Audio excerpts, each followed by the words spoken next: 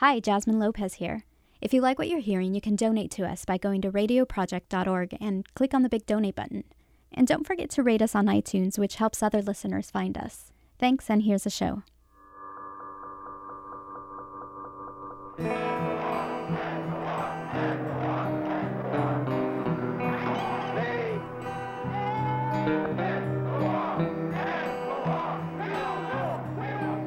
You couldn't ignore the war in Vietnam because the draft made it ever present. It made it really front and center in our lives. Wake up every morning thinking about the war and the draft.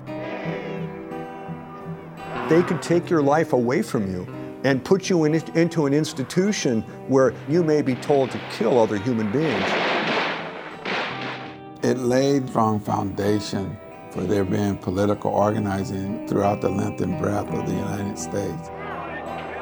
And what we say to our brothers around this country and around the world is a very simple word. That word is resist. It was the 1960s, and throughout the United States, opposition to the war in Vietnam was growing. The draft forced young men to make a choice about their own participation in the war, and many chose to resist. I'm Marie Cha.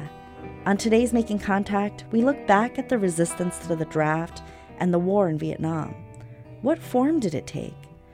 And what does it look like to build a GI resistance today in the absence of an official draft?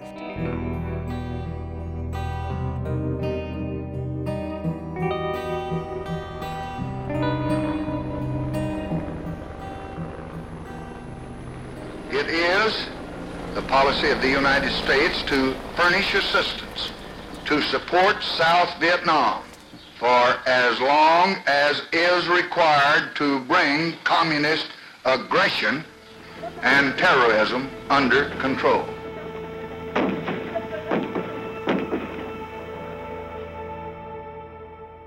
I grew up in Hawaii in the 50s at a time when fear of communism was pretty widespread. The aim of the communists is to establish control over all of Vietnam. And after that, over all of Southeast Asia. Any young man who was coming of age between 1965 and 1970 was affected by the draft.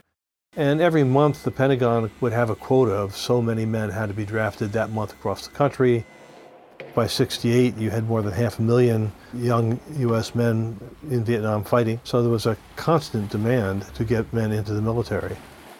They were watching the high school for kids that were flunking out because they would immediately get drafted. They would immediately get put in the military. Forward to Station 12. We started seeing stuff coming back from Vietnam, and it didn't fit with the picture that we had been raised with. There were a couple of images that you could not avoid. One of them was the little girl with her skin burned, running down the highway screaming.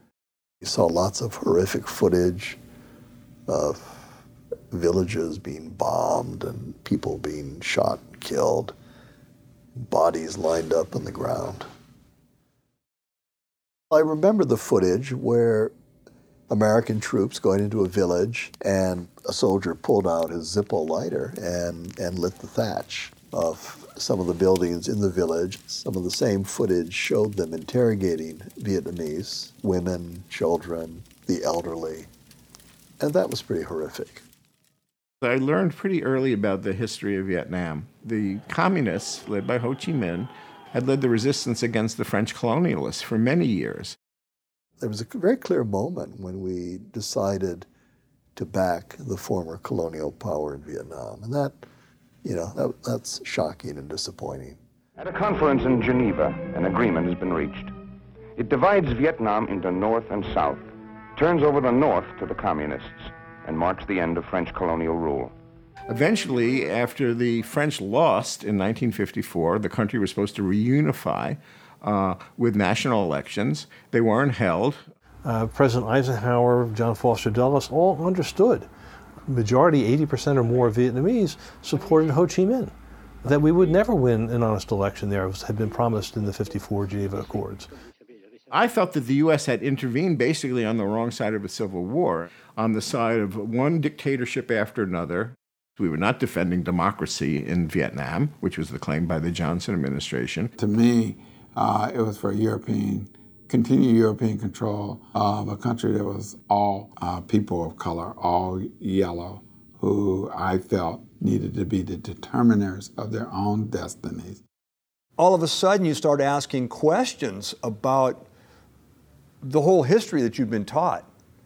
And there was this sense of incredible betrayal. It changed everything for me, really. It turned my world upside down. I was starting to question everything about my government, and I was not alone. Almost everyone I knew of my same age was having the same experience at the same time. The whole country was going through it.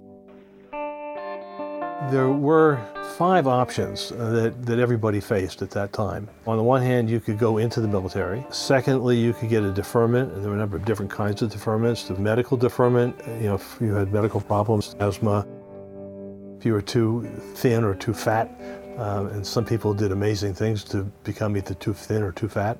So there was a student deferment for undergraduate students and originally for graduate students. You could become a conscientious objector. There were some hoops that you had to jump through to demonstrate what we called CO status. If you were just against the war in Vietnam, that wasn't good enough to be a CO.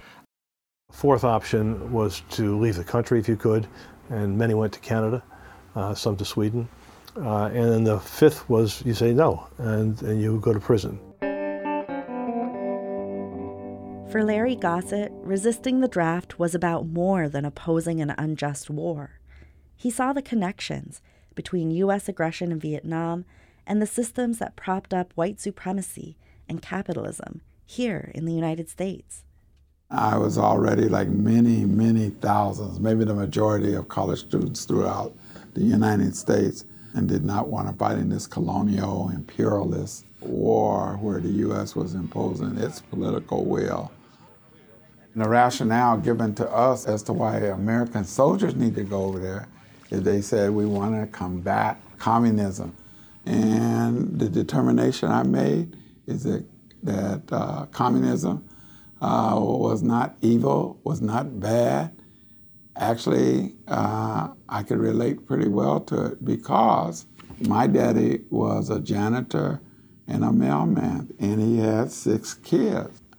And we had a very tough time of making it. And my mother's people were cotton pickers and sharecroppers who worked from sun up to sundown picking cotton, and they didn't get any money. Economic philosophy said the people that do the work should determine how the wealth that they create is used. Made ultimate sense to me. I wasn't scared of it like other Americans. Civil rights leader Martin Luther King leads the procession to the United Nations, where he urges UN pressure to force the U.S. to stop bombing North Vietnam. It was the late 60s, and we were coming out of the civil rights movement. We were all very aware of the issue of race. I think the Vietnam War was racialized. The terms used to refer to Vietnamese were not complimentary. Gook, slant eye, things of that sort. Human beings were reduced to single pejorative terms. There were other issues at stake then. There was the civil rights movement. There was anti-poverty, movements that actually, I think, fed off of each other. But there were real significant issues that were big changes happening back then. The war was profoundly unfair and unjust on average everyday people as well as students, and it made them more receptive and sympathetic to the struggle of young African Americans. So the synergy of all those issues coming together helped build a mass movement. As the war went on, the protests became increasingly intense. What the Nixon administration figured out was they didn't need everybody who was born in a particular year. And so their strategy was to say, okay, maybe we only need 50%. September 29th. September 29 is 151. In my sophomore year, the draft changed. They created a lottery with 365 days in it. Then you could be drafted whether you're in college or not. Nixon had put the lottery in, which was a very smart move in terms of defusing opposition, because if you had a high draft number, you didn't have to worry about it. February the 11th. Back in the day, you knew when the lottery was going to happen, and the only way to find out what the results were to call the local radio station. So we called the radio station, one person after another, "What's your birthday?" And they got their number. And my turn, "What's your birthday?" And she gave her my birthday, she said, "Oh, 283. Oh, wait a minute. And, oh, no, sorry, that's a mistake. It's number 40.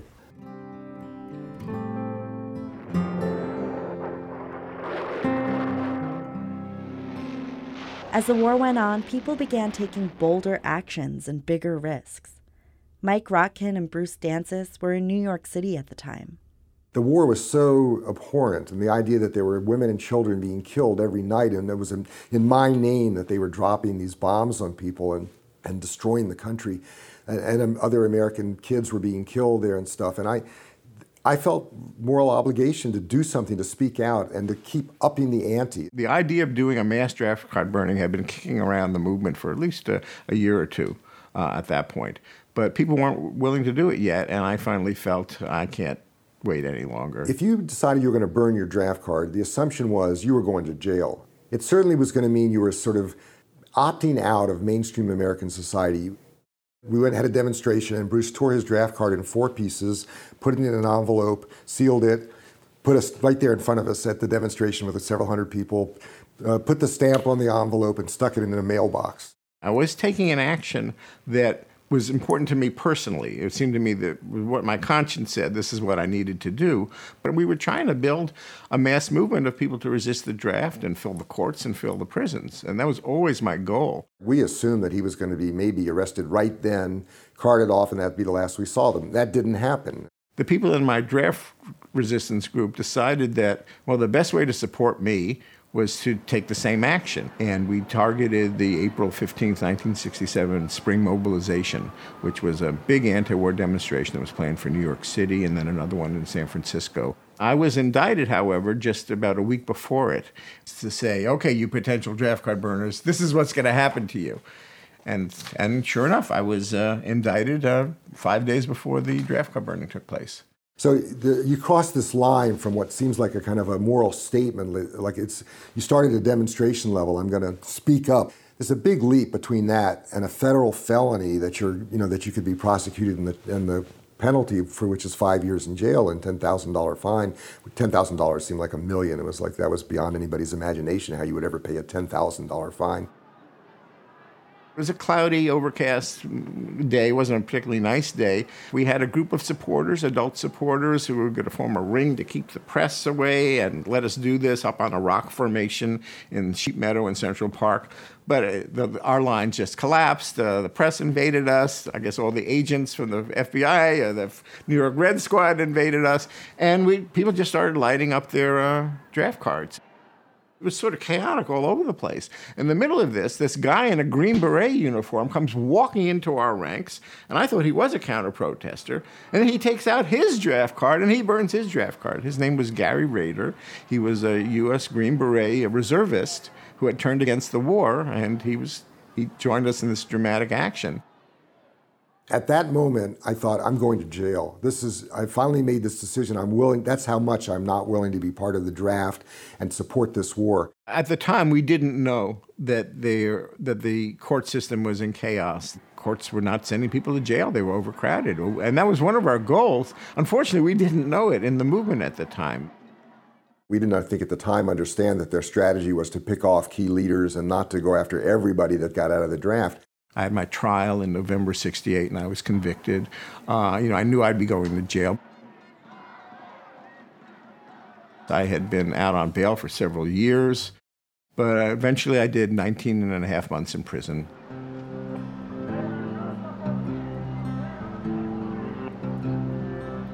The anti-war movement had a huge impact on the outcome of the war. The opposition grew to the point where you had an anti-war Congress essentially elected, and what the Congress did was to cut off funds to fight the war. Did it have an impact? Had a huge impact. Did it stop the war in Vietnam? No, I would say the Vietnamese had a lot more to do with that than we did. The country that was totally devastated. You can't drop more bombs than we ever dropped in World War II on one little country in Indochina without it having tremendous repercussions for generations. The draft, it was a powerful fuel for the anti-war movement. There's no question that the draft was the key element that made that anti-war movement as large and grow as quickly as it did. And they've learned that since then, that you cannot have conscription for an unpopular war without producing a tremendous amount of dissent. Over the course of the war, 2.6 million people went to fight in Vietnam. More than 15 million were exempt or disqualified from military service, and over 200,000 officially defied the draft.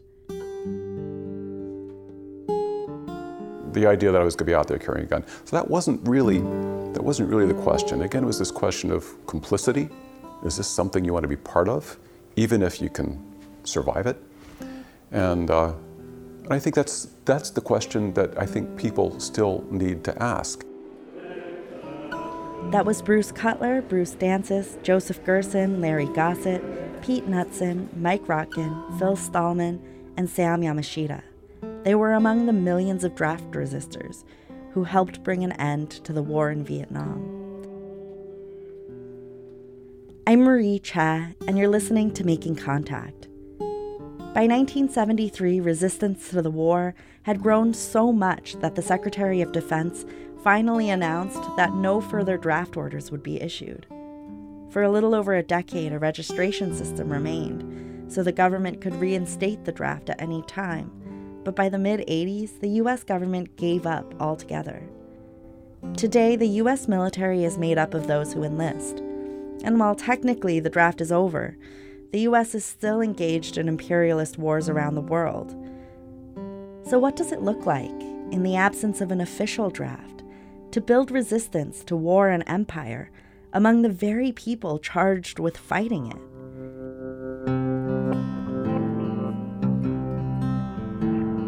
Camilo Mejia is a former staff sergeant who refused to return to Iraq and is part of Iraq Veterans Against the War. He shared his experience and analysis at a roundtable in Chicago in 2007.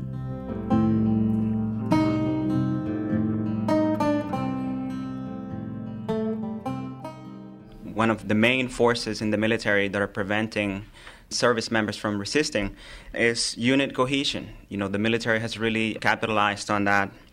And as I made my decision not to go back to Iraq because I had absolute political clarity that we had not justified an invasion against that country of Iraq.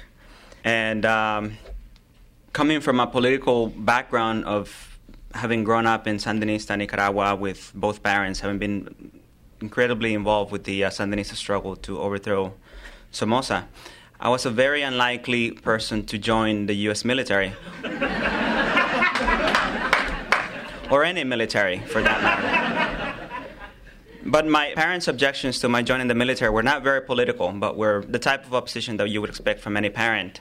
My mom said that you just don't have the heart of a soldier. You know, you like poetry and drama and literature. Are you crazy? You know, why are you going to join the military? And my dad's response was not political either, but it was that, you know, you're going to go to war and you're going to get killed. But I did have this background coming into the military. You know, I grew up in relative privilege in Nicaragua, and I'd never really questioned my place in the world. But the one thing that I was talking about before that is that when you find yourself in the military, and particularly when you find yourself in the context of war, it is very difficult to break down the barriers that they have erected around unit cohesion, camaraderie, the idea that we're in Iraq fighting for one another in spite of the politics of the war.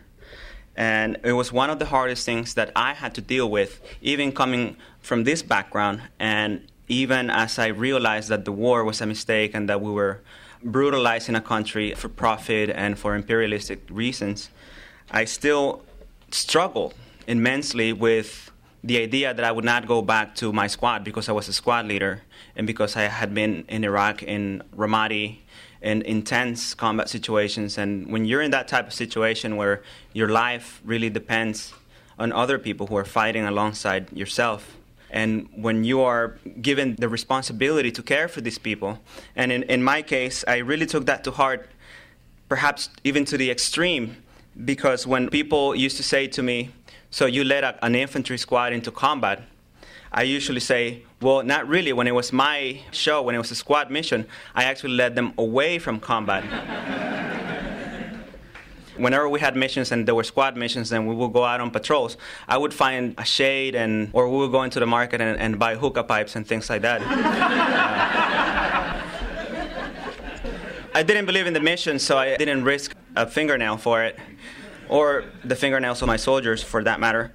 But it really did take to heart the protection of the men in my unit. And that was one of the hardest things that I struggled with as I made my decision, which wasn't really a decision that I made to not go back to Iraq. I was so overwhelmed and so afraid and so terrified of being called a coward and being called a traitor, of being court-martialed and going to jail for many years. But it took a lot to overcome this fear. And I say that perhaps one of the biggest things in overcoming that fear was the fear of being rejected by my own peers, the people within my squad, the people who had become brothers to me. Even as I had this political and intellectual clarity about the war and the illegality and just how criminal it was, and we had done so many criminal things there. But this is the type of mentality that we're dealing with in the GI resistance movement. Another thing that I think is a huge challenge for everyone working with GI resistance. I remember when I was waiting for my court-martial in Fort Stewart, Georgia, I would go to the food court in the base, and they had Fox News constantly, and there was no other channel being played on TV. And the only main newspaper that we got was the USA Today. All the other newspapers were like local post newspapers. And lately, they've cracked down on even civilian sites like MySpace on the internet and YouTube. You know, this is one of the ways that soldiers are using to vent and to express their frustration and to talk about their experiences in Iraq. And they're even going after that. And I think that from the Vietnam era, the media back then was not very critical of the war. Yet, compared to the media that we have today, it was extremely critical. We're getting images of, like, for instance, the little girl running naked from napalm, and we're getting images of soldiers posing with dead Vietnamese soldiers. And we're getting, like, all these horrible images of death and destruction and demoralized GIs that we're not getting today. You know, we're not even able to see the flag-draped coffins coming back from Iraq. And we're not being able to experience the war. And we're not even being able, on the GI side of the house, we're not being able to experience the other side of that, the sector of the U.S. public that's actually standing up against the war. And I remember one thing that happened when I went to the SOA Watch protest back in 2005, I believe. We went to stay at this hotel. And this is where I actually became an infantryman in Fort Benning, Georgia, not knowing that, you know, just around the corner from where I was training, that this had been the same place where some of them had been trained to oppress my fellow Nicaraguans and people all throughout Latin America. But I went to this action, and I stayed at the hotel, and the first people I saw there were GIs who were basically staying at the hotel, getting drunk and going out there and doing crazy things like I'm sure we all have done. And they said to me, oh, you're here for the protest. You know, you guys are here against us. And I said, no, we're not against you. I said, I'm a soldier myself. And I pulled out my ID and I said, look, I became an infantryman here. You know, I went to the House of Pain. I was stationed at St. Hill. And I made that connection with them. But it's just amazing how twisted the information becomes from its source to when it gets to the soldiers. And that's another thing that we have to keep in mind, you know, when we approach GI resistance, that we're not being very effective in doing a whole lot of organizing within the bases. We're just beginning right now. And another thing that we need to keep in mind is that the GI resistance is not necessarily, it does not necessarily begin as being anti-war resistance. We have an incredible number of cases of resistance within the military that have nothing to do with the politics of the war, nothing to do with the whole WMD/stockpiles of chemical weapon bullshit that we were fed going into the war, ban rape. And we have one very notorious case of that and one incredible example of resistance within the military, and that's Suzanne Swift, Basically, what happened to her, it's something that's widespread within the military in various degrees. But what happened was that she was forced into a sexual relationship with one of her commanding non-commissioned officers, because if she did not agree to have this sexual relationship with him, then she would be sent out on senseless, dangerous missions. And this is something that's happening a lot, so people are rebelling against that within the military.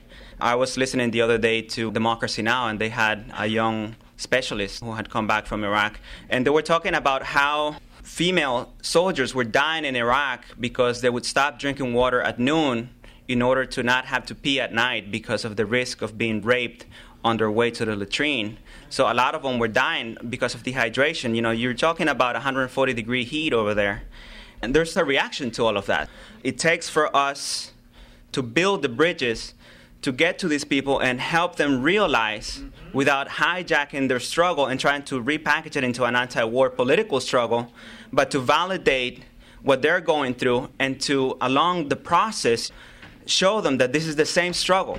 It takes patience and it takes time for them to realize that this responds to the same misogynist, racist, xenophobic, condescending Western colonialist mentality that brings us to war in Iraq and other countries. And it takes time for us to realize that we have to be patient and we have to find the best way to build these bridges if we're going to bring these people into the larger anti-imperialist movement. I want to close with some figures, and I want to say that when I first came back from Iraq, this was in October of 2003, and as I contemplated not going back to Iraq, this is still within the first 2 weeks of my leave, the figure was 22 cases of AWOL/desertion in the military. By the time I surrendered to the military, 5 months later, that number was 500. And then by the time I got out of jail, in February of 2005, that number was 5,500.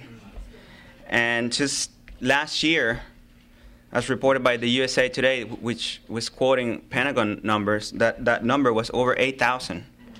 And I was told the other day, I don't have a source, but I was told that the number is actually more like 9,000 people who have, for one reason or another, deserted the military. And to put that into perspective, that's like saying that an entire infantry division, you know, we're talking about division level, has been wiped out by not bombs or small arms fires, but by desertion. So we do have a resistance movement. We do have dissent within the ranks. For each one of us who goes public, there's probably 100 who are resisting quietly. We need to get to them, and we need to find the ways to build bridges and to bring them into the larger anti-war movement, to create that awareness, to educate politically, and to learn from them so that we can end the war and so that we can move on to the next struggle. That was Camilo Mejia, former staff sergeant who refused to return to Iraq and member of Iraq Veterans Against the War.